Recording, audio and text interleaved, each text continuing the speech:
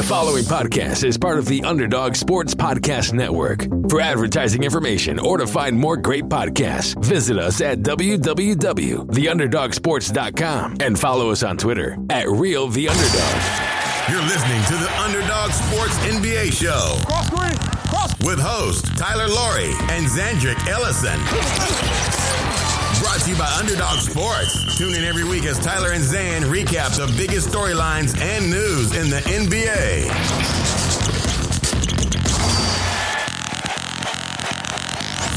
Welcome to episode 176 of the Underdog Sports NBA Show. I am Tyler Laurie, and I'm joined as always by my co-host out in LA, Zandrick Ellison. Zan, how are you today? Doing well. 176. That's quite an achievement. Yeah, it's more, I think. We have a couple random bonus episodes. We've got to be close to 200 in total. 200 in total. That's twice Zion Williamson has played 85 games. So we're doubling him up at this point. Yeah, but we're half his weight, so it evens out. Speak for yourself. I keep going. So I figured what we could do, the NBA regular season, a lot of people think it's a slog, and Trae Young actually made a comment about that this past week, how random regular season games are a lot harder to get up for than the conference finals, if you will. So there are a couple teams I thought we could sort of highlight based on that, and I kind of want to start with the good. So the Clippers are on a 5-game winning streak, and so are the Warriors. The Warriors are actually, I think, are the 1 seed in the West right now. I believe they're 9-1. They've had a pretty easy schedule, but I thought we could talk about those two teams. And then on the flip side, the Hawks are on a 5-game losing streak. And then the Hornets, who were a nice surprise to start the season, are also on a 5-game losing streak. And I thought we could kind of talk about two good teams and two bad teams. And then if you wanted, if we had time, you could talk about Chet Holmgren. Yeah, because the college, we tend to talk about that first tip off in college basketball, and maybe just highlight the top couple of prospects because tend to know more than most at this stage. But yeah, the Warriors are interesting because they have the number 1 record in SRS, 9-1. And you think, okay, well, Steph Curry must be, lights out. And he's been playing really well. He's one of the MVP favorites on Sportsbook.com, but he's only shooting 39% from 3. So it's not like it's an unsustainable stretch here. Yeah, he did just have 50 and 10 the other night. So it's not like he's playing, poorly by any means. But I don't think anyone really saw the Warriors as a title contender right away. I don't think that we would have expected to start the season that they'd be this good. And that's without Klay Thompson. And are they going to be sustainable, with him? And is their result going to be sustainable when he comes back? Because you'd assume they get better. But one of the things about them that's been such a big positive has been their depth, aside from Steph, who's obviously tremendous. And he is an MVP favorite. I don't know that he would be the MVP if we ended the season after 10 games, but he'd be up there. But they are getting contributions from really good depth pieces that they've developed pretty much with the, I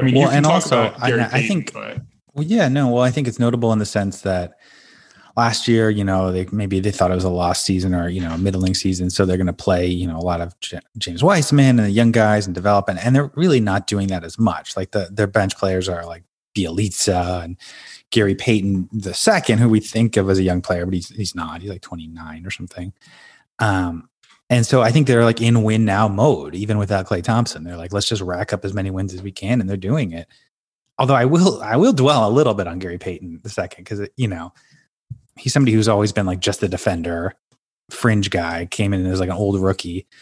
Somebody that I highlighted on 99 Cent Store, by the way. I know you think that's not legit, but he's just so good defensively that there's a role. He would be a good one for 99 cents. You don't get credit for guys who sign $10 million deals. Gary Payton would be a perfect candidate for this. Well, and then they have another. He was on it. They actually have another one of your 99 Cent Store highlights, which is Damian Lee, who's averaging 12 points a game and 25 minutes and playing a very big role as a wing reserve. Jordan Poole, who I did not highlight, but it's been a surprise since last season. But can I give you some stats on Gary Payton II? The Mitten, as some people call him. That is his nickname, right? That was his nickname. Yeah, that is a formal nickname. Yeah. Because he doesn't have to do much, and he's athletic enough to convert around the rim. He is shooting his true shooting percentage, 78%. And that's just because he doesn't do much, but defensive box plus minus, +5, best on the team. He is legitimately one of the better perimeter guards. I don't know. is he the kind of guy that he can actually play heavy minutes with Steph Curry because they kind of complement each other so well? Or do you think this is just like a regular season long slog kind of play? Well, he's still not playing like a ton of minutes. He's been playing more of late. And I think that his offense makes him somewhat interesting if he is going to be this kind of player. Because if you remember when he got drafted, and he had a lot of draft buzz, if I remember at the time, he was a second round pick, right? Yeah, well, because I think he had transferred at one point. And he was he was a junior college transfer. Yeah, and he played. Yeah. He put up stats at Oregon State, but he was like 22 or 23 at the time. Right. So he went late in the draft, if at all. I think he might have gone undrafted. Actually, they're sort of using him in this. The way they're using it reminds me a little bit of how like the Bucks used Drew Holiday, or maybe how New Orleans kind of like used Drew Holiday to make him a true superstar, which is that like. Yes, he's technically a point guard, but he's not like his best skills aren't scoring. His best skills aren't distributing, but he is able to defend. I think Gary Payton Jr. can credibly defend three positions, just like Drew Holiday can, because he is a 6'3". He's a little bit bigger. And like, I think that they're kind of using him next to Steph Curry to be like, all right, we're going to guard the best perimeter offensive player on the other team with Gary Payton as part of our second units. Cause you can also do that with, Jordan Poole, not a good defender. Damian Lee is a better defender, but not great. And so I think Gary Payton's going to carve out a niche on this team if he can continue to defend, because that's kind of been very disruptive since he joined Golden State last year for 10 games. In his time at Golden State, he's averaging over 4 steals per 36 minutes, over 8 rebounds per 36 minutes.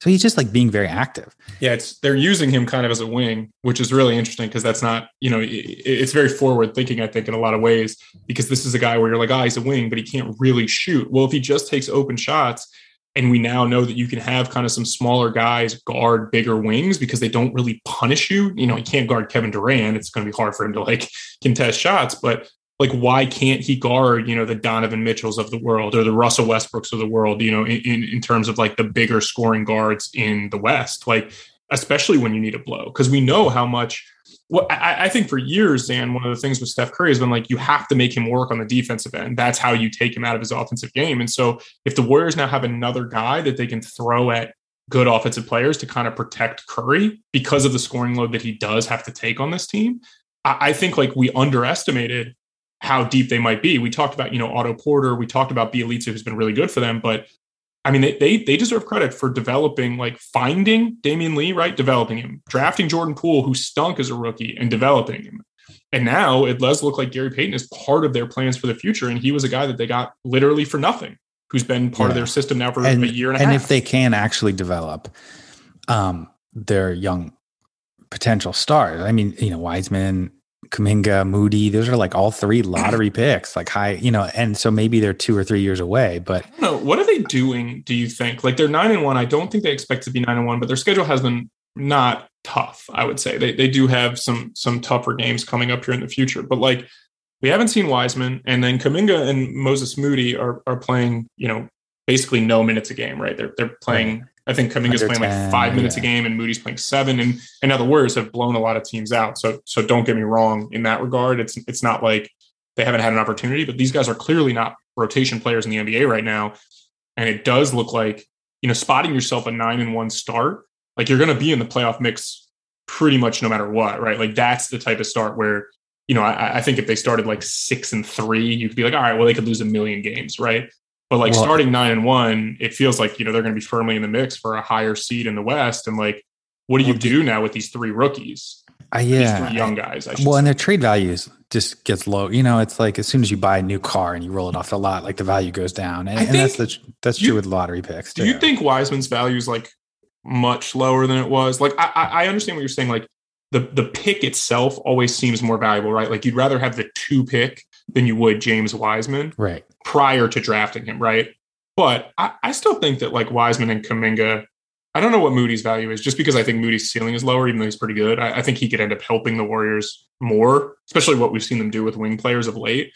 But like Kuminga and Wiseman, I don't know that their trade value is like non-existent. Zane. No, I don't think it's non-existent, but I think it's, down from exactly what you said. And that's always like my argument against just acquiring assets if you don't have a plan for those assets because they're depreciating. And that's what I criticize, like Sam Hinkie. It's like, oh, we'll just take Jaleel Okafor and play him next to Nerlens and it's like he was the 3 pick? Number 2 overall, yeah.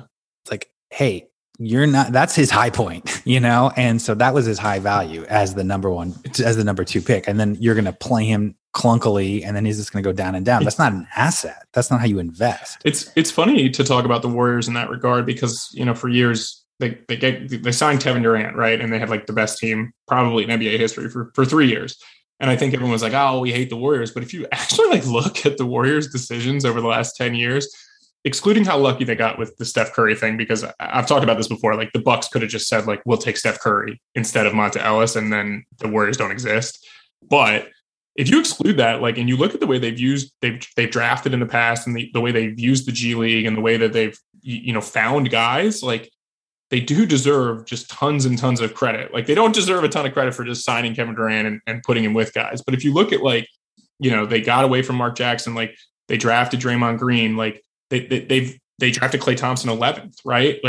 I think the Warriors, yeah, for sure. But my question, he kind of reminds me of Steph Curry at this point. It's such a weird comparison because their play styles are so different. But I'm excited for this. I'm excited. Well, because we grew up, our family, we went to, Georgetown, big Allen Iverson fan. And he had a very different style of offense, just like crash and chuck. But they thought it was efficient enough. Probably wasn't, but they thought it was efficient enough where it's like, you'll handle the offense, we'll surround you with defenders. And they actually had a top 5 defense as a result. And so you're talking about on the Sixers or Georgetown? On the Sixers. On the Sixers, yeah. Yeah. And Steph is so good at offense and he can be a one-man band that you can play, Kevon Looney. You could play Gary Payton with him and then just surround him with or even Draymond, it helps him so much. And right now they have the number 1 defense, even though you wouldn't consider Steph Curry a defensive player. The fact that he's so good at offense helps your defense because you can surround him with defense. And you wouldn't expect with Jordan Poole and with Damian Lee, you wouldn't expect those guys. I will say this right now, because we do talk about gambling on the show a lot. I would bet as much money as I possibly could get on Bovada that they do not finish with a top 5 defense this year, just because I just don't think that their team holds up defensively, unless you're telling me that Otto Porter is going to stay healthy for the entire season and Andre Iguodala or Steph Curry is going to stay healthy. I mean, they're so dependent on him right now. Yeah, and I do think I don't know. Like I said, I don't think Steph would be the MVP favorite as of today. I definitely think. I think he is though. Let me look it up. Yeah. But I think KD will end up with a lot of votes by the end of the year. I think that Jokic will end up with a lot of votes, despite probably should talk about him and Markieff Morris. And then I think Giannis is going to end up with a lot of votes just because I think people realize oh my God, Giannis really is probably the best player in the NBA. But the other guy that I think is going to end up with a lot of votes, I think is going to be Paul George. And it's a reasonable segue, I think, into the other team on a 5-game winning streak, which is the Clippers. And they're kind of doing it the same way, Zan, where they don't necessarily have this dominant offensive force like Steph Curry. And other than KD, I don't know that there's an argument for a better offensive player in the NBA right now than Steph. But the Clippers are, I think, middle of the road in offense, but I think they're a top 3 defense. I haven't looked as of this morning, so forgive me for the bad radio. But I think that Paul George is also a guy that Bovada is going to have up there for MVP favor when they redo their rankings, because I just think he's so important to how the Clippers want to win. And I think there were a lot of people that are just Kawhi's not part of the mix anymore. I think the Clippers are going to struggle this year. And this is a team of guys that, they play medium ball. They're very switchy. And then they kind of just let Paul George run the show on both sides of the ball. And it's really impressive, Zan. He's been fantastic to start the year. Yes. And you're right that after the 50-point game, they took this off the board in Bovada, but on other places, when it comes back, it might mirror other places which have MVP odds. Steph Curry is actually the betting favorite. He's famous as well. Plus 350, Giannis plus 550, Durant plus 550, Luka, who was the preseason favorite, plus 600. And then the guy you're talking about, Paul George, is still not getting the MVP buzz, plus 33 to 1. I think he's more of a candidate for first team All NBA. Even that might be tough just because it's so stacked, but I think he could get there. He finished 3rd in MVP on Oklahoma City that one year and with his 2-way play, and it feels like a very similar year. What do you think he is right now he is actually not listed on Basketball Reference MVP tracker, which I think is surprising because I'm pretty sure Paul George is like third in the NBA in scoring right now. Yeah, and he's playing great defense. I mean, the MVP tracker seems kind of wonky. Like you said, like they have Montrezl Harrell 9. Hey, he's actually been really he's been good, but I mean, in the playoffs, he will not get an MVP vote. You don't think he'll get one MVP vote? It just takes one homer writer to give Trez an MVP vote, which is it's always funny when that happens. But like Paul George currently 26.5 points a game, 26.7, 8.3 rebounds, 5.4 assists, 2.5 steals, half a block. And he's doing it on. And also 36. At this point in time, you would say, I think he's first team all NBA, which is no small thing. And when you talk about the forwards in the NBA. Yeah, it depends on what people think. I think of DeMar DeRozan, and we've talked about him a lot. And like I said, DeMar's play, I would expect to kind of not necessarily come like down to earth, but if the Bulls don't keep winning, I think then DeMar becomes a guy that gets blamed for a lot of flaws that aren't necessarily his fault, but he's become, so much better as a distributor in a lot more open floor offense. But I think the thing with Paul George is we always kind of forget, and we talked about this in the playoffs when Kawhi got hurt, is like we always kind of forget how good he actually is. And we're like, oh, he makes sense as like the perfect second fiddle type of guy because he can defend, he can make open shots. And then when he has a couple bad shooting games, you're just like, what's wrong with this guy? But then when you watch him as like the focal point of what a team does, you kind of forget that he's like 6'9", can defend everybody in the NBA pretty much, and also has like pretty high level like basketball awareness. Like he's capable of getting guys shots. And I don't know that the Clippers can't really see this and look to the future and be like, maybe we're a little bit better down the stretch if Paul George has the ball in his hands a bit more. And he's not necessarily just a spot up jump shooter, because they've done a good job of kind of putting guys around Kawhi when he comes back that are like, Reggie Jackson's a good shooter. Like your guy, Luke Kennard's playing well.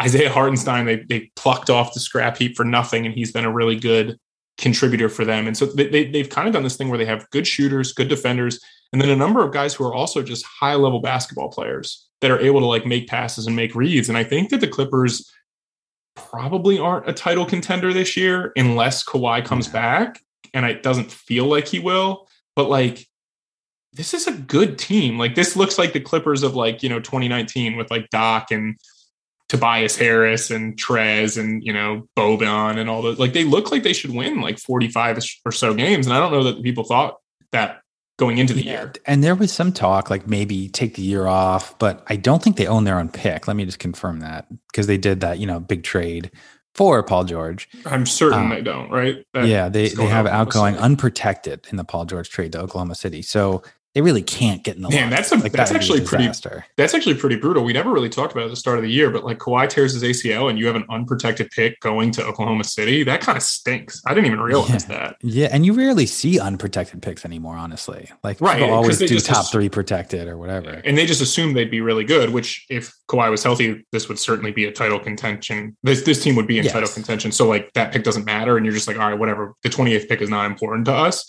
But man, like if they do fall in hard times and that's like the 8th pick in this particular draft, like you're probably kicking yourself. And you're just like, man, we should have lottery protected this for a couple of years. Well, tell me about Kawhi's personality. Let's say the Clippers, right now they're the 7th seed. It's like they're tied for, in that big. Yeah, they're 6. I mean, they're 6-4. So it's not like, yeah. So let's say they finish as like the 6th seed and Kawhi is healthy enough to play in the playoffs. Like, do you think he risks that? Because if you, like you said, if he's playing and healthy, they would be, a top 3 team. I do not know what he would do. I don't know. I also don't know like the scope of his injury. Right. So like, I thought we read it was like a partially torn ACL. So I don't know, like, did they have to do a full reconstruction? Like, what's his rehab look like? My assumption is that we will not see him, but that has nothing to do with his personality. It just is that I just don't think, right. I think it's probably smart. Like there's a good chance we won't see Jamal Murray, and that has nothing to do with Jamal Murray's personality. It's just that he's coming back from a serious leg injury. And I think we kind of talked a little bit about this, like Durant's first year, he's injured, like the Nets still made the playoffs. Should he come back? Obviously he didn't. And it worked out for him because he came back at full strength, seemingly. Yeah. And Paul George is the same way, right? Like terrible knee injury. kind of took him 2 years to come all the way back from that. Because I think if you remember, Zane, there were people that were like, oh, maybe Paul George is like never going to be the same. And then he finally was like, got up to full health, and it takes a while. So with Kawhi specifically, knowing what we know about his past, I'd be really surprised if we saw him play a game this year. But he may be, the other thing too is like his legacy isn't really affected, right? Like he's a Hall of Famer. He's already considered, he definitely made the top 75 team, right? Like I don't think he feels he needs to come back to win a title. Whereas like for Paul George, I think winning a title would be, incredible for how people view him in the future. I think it would almost make him a slam dunk Hall of Famer as well. We texted about it. Like Basketball Reference lists him as a Hall of Famer likely. 80% is high, man. There's no way he's 80%. I mean, his career is quite something if you look at it.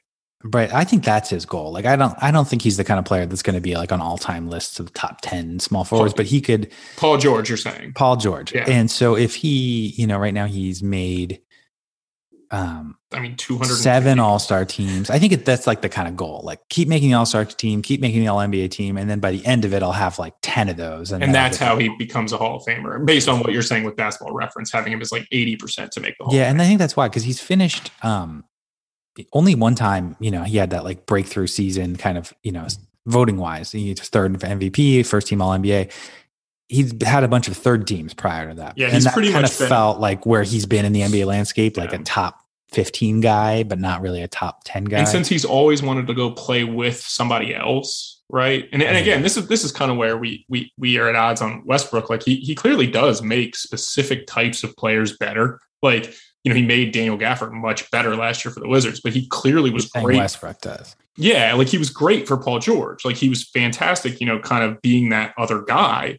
It doesn't really work so much with like a guy like LeBron, I don't think, but we'll see. And that's for another day. But I always think you watch Paul George and you're like, man, there's more here.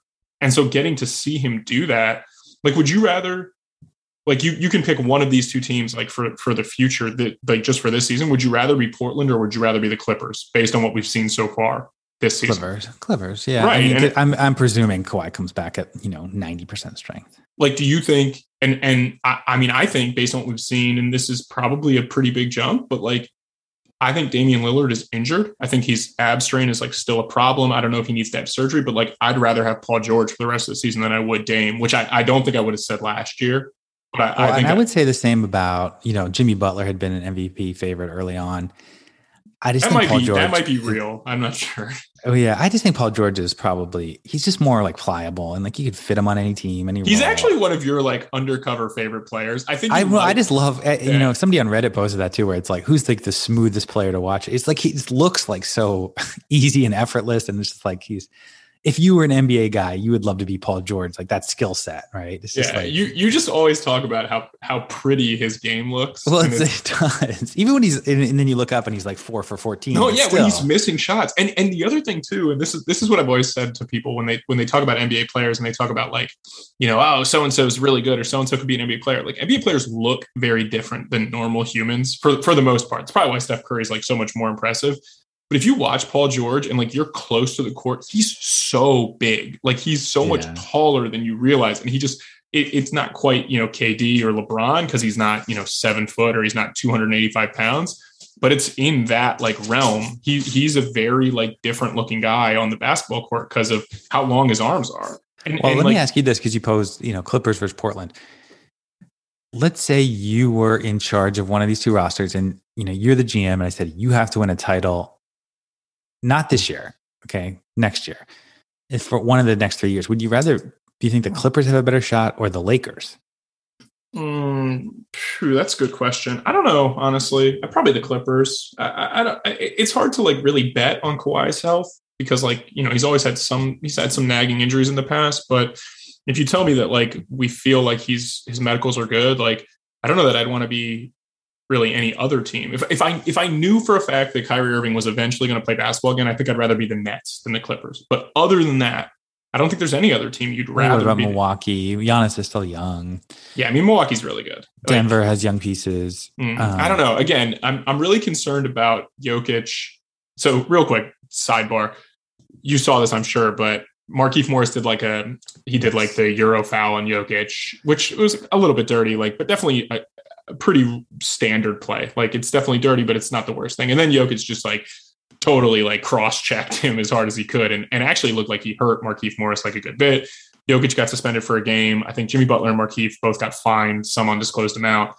But obviously, as we know, or I've told you this before, the Morris twins, you know, they've gotten involved in some stuff off the court before.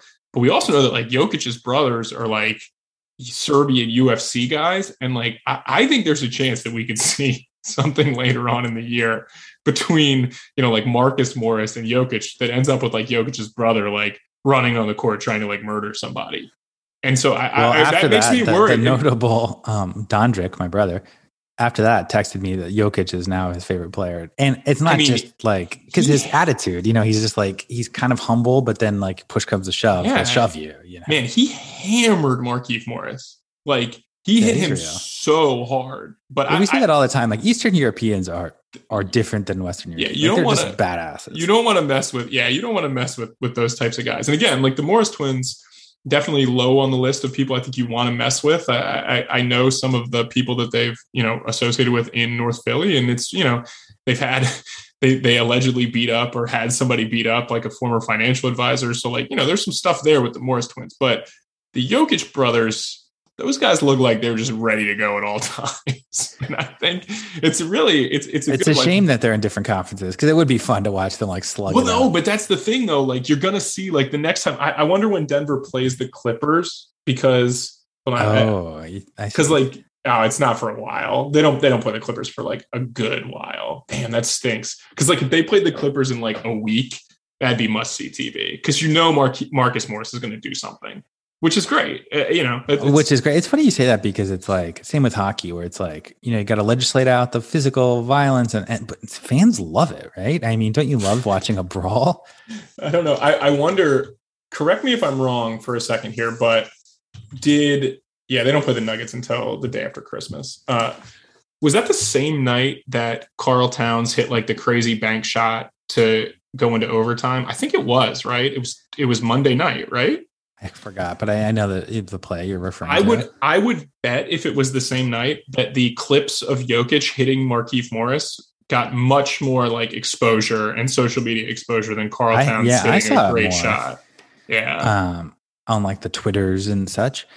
Because I mean, as much as, you know, basketball fans claim to love basketball, a lot of people just like the drama. They like the drama. The other thing I will say with Denver, by the way, when we talk about them with young players, like one, who knows if Jokic is going to like eventually be out of the league because like some Morris twin comes up with like no fingerprints, but no Jamal Murray. We don't know how he's going to recover. It sounds like it's not going great. And then, you know, Michael Porter Jr. has a back injury like early in the season after signing a big contract. And again, I don't want to say that. And he didn't he have back surgery in college? He had two back injuries, you know, prior to the draft, one in college, one prior to the draft. And so like, I don't want to like talk out of turn. I don't know what the injury is, but it doesn't sound like they really know yet either. And he's out for kind of like an undetermined amount of time. He could be back in a week. He could be back longer than that. So like, I don't want to be a Nuggets fan right now, even though you get to watch Jokic every night, which is pretty fun. I would rather talk about like a nightmare start to the season for Porter, like shooting 21% from three, just not hitting anything, not doing much, not getting to the line, and then he gets hurt. Maybe they're related, but it's really something. And this is a good segue, I think, into the Hawks. But it's really something with young teams where you just assume that they're going to be good for a really long time, right?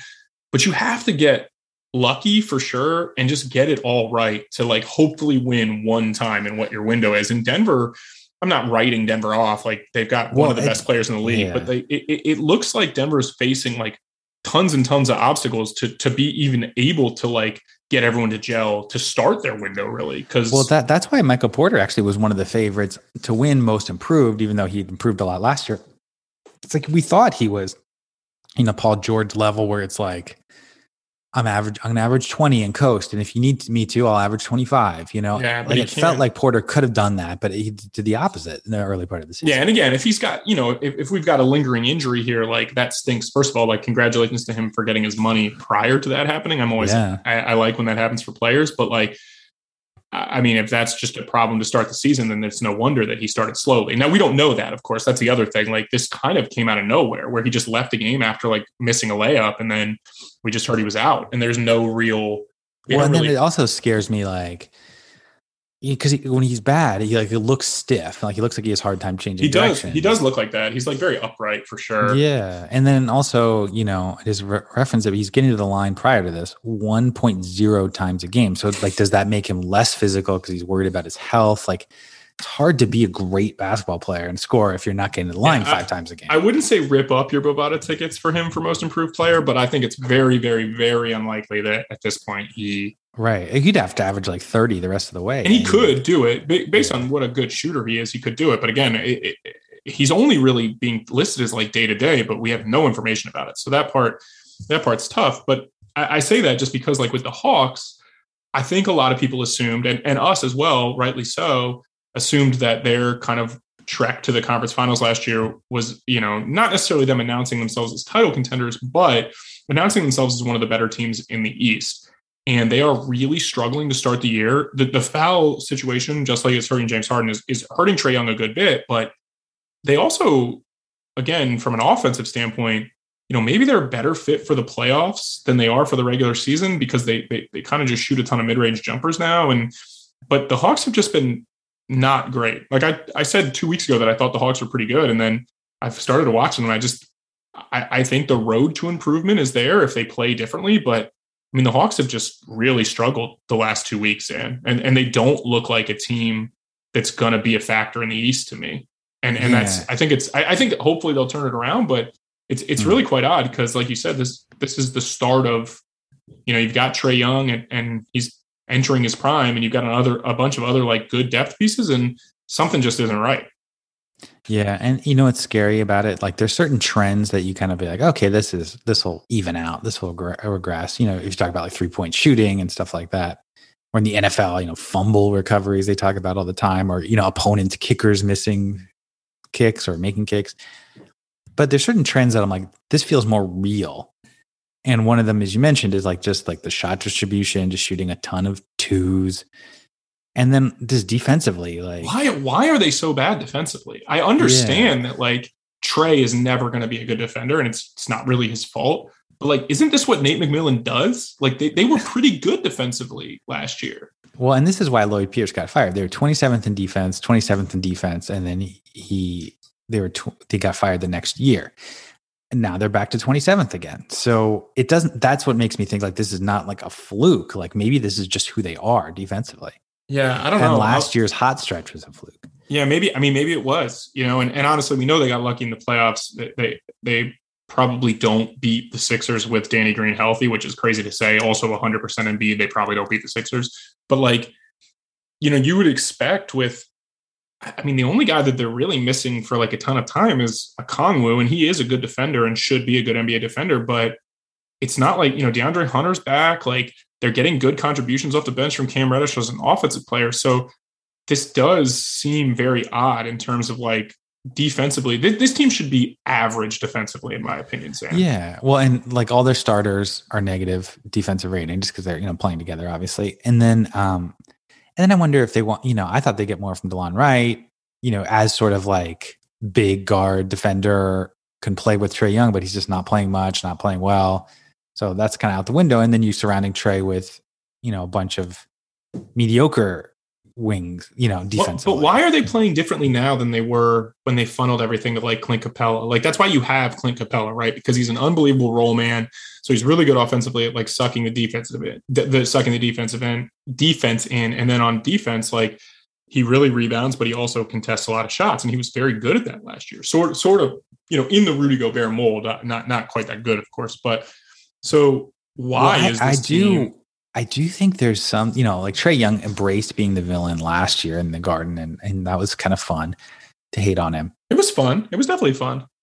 But it seems like, man, this real change has hit him hard. I mean, going from 9 free throw attempts the last couple of years down to 5.3, like, and that might not seem like a big deal, but hey, that's 3 extra point game. It's a big deal. Yeah. I mean, he's scoring 24 points a game, and I think he was, 27, 28 last year. And I mean, it is a big deal. Don't get me wrong, because, Trae is not as good of a shooter as like a guy like James Harden is. Like Harden takes really tough shots, but Trae Young is not, he takes a bunch of those like 30 footers, and they've not been great shots for him in the past. And so I think he needs to be able to get defenders at least off of him to be able to take good shots. And I think like it does affect him a good bit. And I think it affects him as a passer. 53% true shooting percentage, below league average for a guy who's supposed to be your, super efficient star. That's real. That's pretty bad. I didn't realize it was that low. Yeah, because he's not shooting threes well, as you mentioned. His 2-point percentage is really low, and he's shooting a lot of twos. He's shooting 14 twos a game.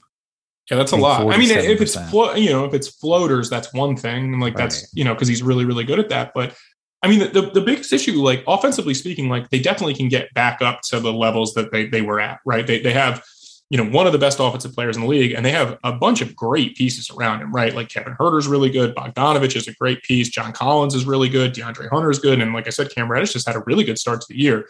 So there's no reason to expect that they can't eventually get back to that. But I think it has a lot to do with Nate McMillan. Like, and look, like we don't want to be like a box scores analyst here. Because, who knows? I haven't watched a ton of Hawks games to see like how much like a scheme or whatever. But this is like a standard Nate McMillan thing, though. Right. Like this has been his. Well, let me give you an example. So Trae Young is shooting more than twice as many twos as threes. Okay. And that can work for some people like Durant. Steph Curry in Golden State shooting twice as many threes as twos. So wow. Is he really? That's not, yeah. That's so like, I think there's a right way to play and a wrong way to play. And obviously he's not Steph Curry as a 3-point shooter, but still it's a more efficient shot. Yeah, I am very surprised to see the Hawks playing this way. And I think it's going to lead them to be, I think like Lou Williams looks like he's like totally finished, which is not a good thing. And I think that's a guy that you can't really play if you have your defensive issues. But I also, you said. Yeah, not to interrupt you, sorry, but I'm just curious because like talk about like sort of disaster. The East is stronger than ever. Would one of these teams miss the playoffs? Unthinkable. Boston's 4-6, Indiana 4-7, Atlanta 4-8. Which of those teams do you think is like actually at risk of missing the playoffs? Let's just say Boston or Atlanta, because Indiana, I guess. Indiana, I don't think it would be super surprising. I don't know, probably Atlanta. Like, I don't think they will, but like going 4-8 and like really struggling and even admitting like, hey, we kind of are struggling to find like motivation to play. Like at least, Boston has a bunch of new pieces to integrate, but this is like pretty much the same team for Atlanta, like almost down to a T. But like you got Gallinari's another year older. And I think that, Lou Williams is another year older. I don't know. Maybe their depth is just not as good as we thought it was. And that could be. Or is it redundant where it's just like, do we need Gallinari? Do we need Huerter and Bogdanovich? This is the type of team, though, that if they wanted to make a big move, they could do it because of like they have good players on reasonable contracts that you could probably like. I don't think they could get Brad Beal, but if you tossed up like Huerter and something else, like I don't know, like hey, like like Huerter, DeAndre Hunter, and like a draft pick like that might get something done. Well, and it's also like, depth is supposed to get you through the regular season and it's great to have. But if you're at full strength, they had some injuries last year that maybe helped them clear out the deck a little bit. This year, look, Cam Reddish is playing well for him, 23 minutes a game only. Kevin Huerter signed an extension, playing 22 minutes a game. Gallinari has a big contract, 17 minutes a game. Sure. They definitely need to figure that out. That's a great point. Because like at some point there is some sort of diminishing returns by not, if you're just playing all these guys around 20 minutes a game, like you need to figure it out. Or just like upgrade. Like in fantasy football, we just did a trade where you do a 2-for-1, Yeah, you got Patrick Mahomes, so you downgraded. So and we just got Keenan Allen, by the way. That's good. If it's PPR, that's good. All right, so let's do one last thing because I know we're running out of time here. We won't talk about the Hornets. We'll save them. But so odds-on favorite to be the number one pick in the 2022 draft, I believe on Bovada is Chet Holmgren. He debuted last night against Dixie State. Not really that incredible of a team to debut against, but I 14 I didn't know they were a school. Did you know that? I did know they were a school, but 14 points. I think he had 9 rebounds, 7 blocks.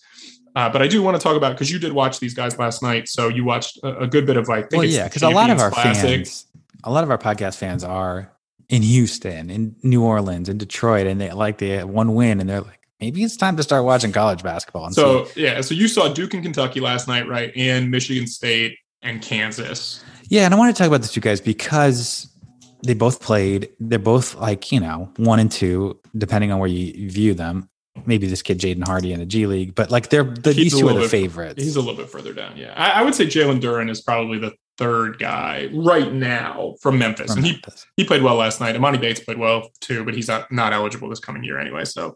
Well, and also I had seen Chet Holmgren. So if you don't know Chet Holmgren, he's like 7 feet tall, 195 pounds. Yeah, you love Chet Holmgren. No, but I mean, I know what he is. Like he can handle the ball a little bit, shoot threes, and then he's going to be really good at blocking shots just because he's so freaking long. He is very long. But I think you agree that he's not, Kareem as a scorer or something. I don't really think either one of, like, Paolo Banchero, who plays for Duke and was very, very good on Tuesday night, I think is probably NBA scouts probably have him 1-1 right now. I don't know. It's probably mixed because Chet does have like a little bit of the whole, like, unicorn kind of thought to him. But there's some flaws with both guys for sure. I'm not sure that either one of these guys would have been a typical like number one pick. Like, I think if they were in each of the last two drafts, like I think Anthony Edwards would have gone first over both of them. Probably LaMelo too, if we're really talking about that. But one also like Banchero, or they called him last night, I was interested to see because he's a thick guy, and I thought, okay, maybe he'll be Julius Randle or something, but he's not. He's more very like, smooth. Yeah, he was handling the ball and passing well and hitting a lot of mid-range, kind of going one-on-one and hitting mid-range shots, kind of like Carmelo almost at times. I don't know if he's that good of a shooter, but definitely. I don't think so, honestly, but he does look a lot more like young Melo than you'd expect. Like, for people that remember watching Melo at Syracuse, he's not as explosive, but he does look a lot like that. I kind of agree with you. And then the thing that kind of scared me a little bit was just defensively. I don't know what the reputation is, but like, he didn't look super long. He didn't look like super quick. So I'm like, is he gonna be a good defender? He's so smooth, Zan. Like, he definitely will. He was fine. like switched onto guards at times, but like, he didn't look like he was disruptive at all. Like, but he's not. Maybe he was smart, like, to save himself from fouls, but there was like 4 or 5 times where he like didn't jump to contest a shot or help a shot. But he's so long though, right? Like, he's 6'10". How is he? How long is he? Because he didn't look long to me. He's like 6. I mean, he's 6'10". I just but that's not length. That's.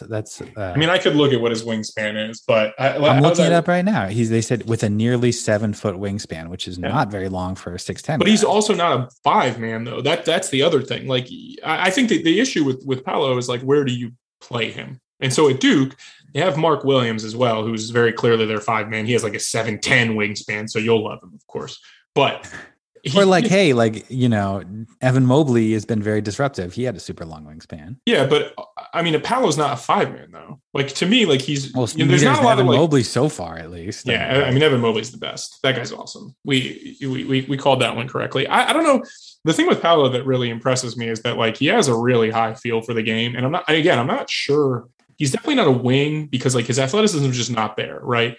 But you had mentioned, like, does he look like Jabari Parker? And I think he's not as athletic as Jabari was, but coming off injury at Duke, Jabari played like small ball 5 and kind of played like a little bit slower than he actually was. And so I wonder if NBA teams, one, are kind of just like, hey, defensive guys on the perimeter from Duke, we can kind of throw that out a little bit. Because, I mean, think about how many guys from Duke have had just like terrible defensive reputations over the last like 5 to 10 years. And it used to be the whole like slap the floor, we really guard. And now it's like, you get Marvin Bagley and he can't guard anywhere, and you have Boston Rivers. Yeah. So like, it's funny because like scouting, we've said this before too. It's like, it's so easy and natural to compare somebody to somebody who looks physically like somebody else. Yeah. And I thought it was interesting that almost every comparison I saw for Paolo was guys who were kind of big, light-skinned black guys. I mean, like Carmelo. I saw one guy I thought maybe super Tobias Harris even. And that's okay. That's a good one. I think he could be that level of a shooter. He's really smooth. Again, he looks like he operates kind of at like a slower pace because of that. But I don't, he's 250 pounds. Like, he's not, I don't think you want him to play at like 220. But he's very interesting because, like, with Chet, I think he's a 5-man, right? Like, it's just who he is. Like, he's close to 7 feet tall. He may want to play some different positionings, but he's always going to be a stretch big, whatever he does. You're not going to post Chet up. But Banchero, like, you can play him in a lot of different spots. And it'll be interesting to see what NBA teams think of him. Like, do they think that he is more of that jumbo creator, but in a little bit of a different mold? Like, not necessarily like a pick and roll ball handler, but somebody that you can like run a bunch of offense through at the wing because he can get his own shot at 6'10". And I think that Cade Cunningham style, maybe even like that's actually kind of like what I thought. Is he more of like a jumbo Cade? And he's certainly not as good of a ball handler as Cade, but he is bigger. And so like it's possible. I don't know. So which one did you like better of as we sign off? Which one, if you had credit on Bovada, who are you placing your money on? This is a cop out, but I do think it depends on the team. Like, if I had because I'm looking at teams right now, like New Orleans is right now the top spot. Like I see Chet. Yeah, or if you were staying out of Zion's way. If you were Detroit, you'd probably take Chet as well because you already have Cade. Yeah, and I think it's just like pairing the right guy. But if you were Cleveland, who's not Houston's interesting too, because I think Houston would probably go Banchero, Barcaro, whatever you call him, just because he could. I think they maybe need another scorer.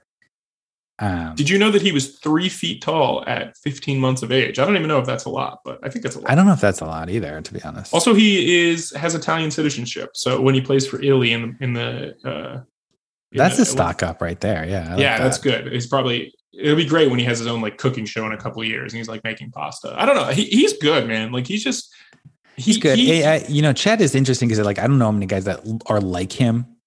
Just because he's so skinny, and he really can handle the ball. Like that's the one thing I think people were worried about before was like, oh, is he just an end-to-end ball handler? But like he has a pretty tight handle, for a guy who has to dribble it.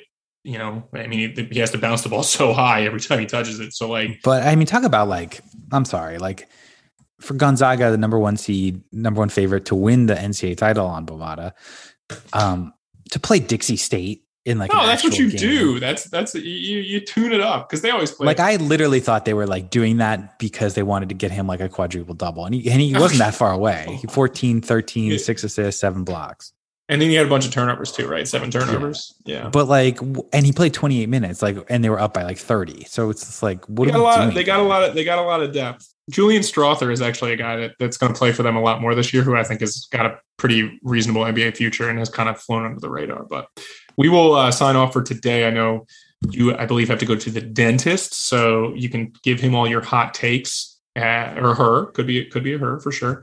But he is Zan_Ellison on Twitter and Reddit, getting a lot of engagement on Reddit posts of late. Oh yeah, did I tell you that one negative one? Yeah, I got a pretty negative DM. We're not going to talk about it, but not a good DM that had nothing to do with the show. It does remind me of how toxic social media is, because I like Reddit, obviously, but once in a while you'll get a comment like calling you like a bunch of racial slurs, and I'm like, whoa, when you're just a very average white guy, just like the two of us are. But you can email the show, ZandrickEllison@gmail.com, and we will be back next Wednesday. And as always, Ann, it's a pleasure. Take care. Thanks for listening to the Underdog Sports NBA Show with your hosts, Tyler Laurie and Zandrick Ellison. Tune in next week for more NBA storylines and news.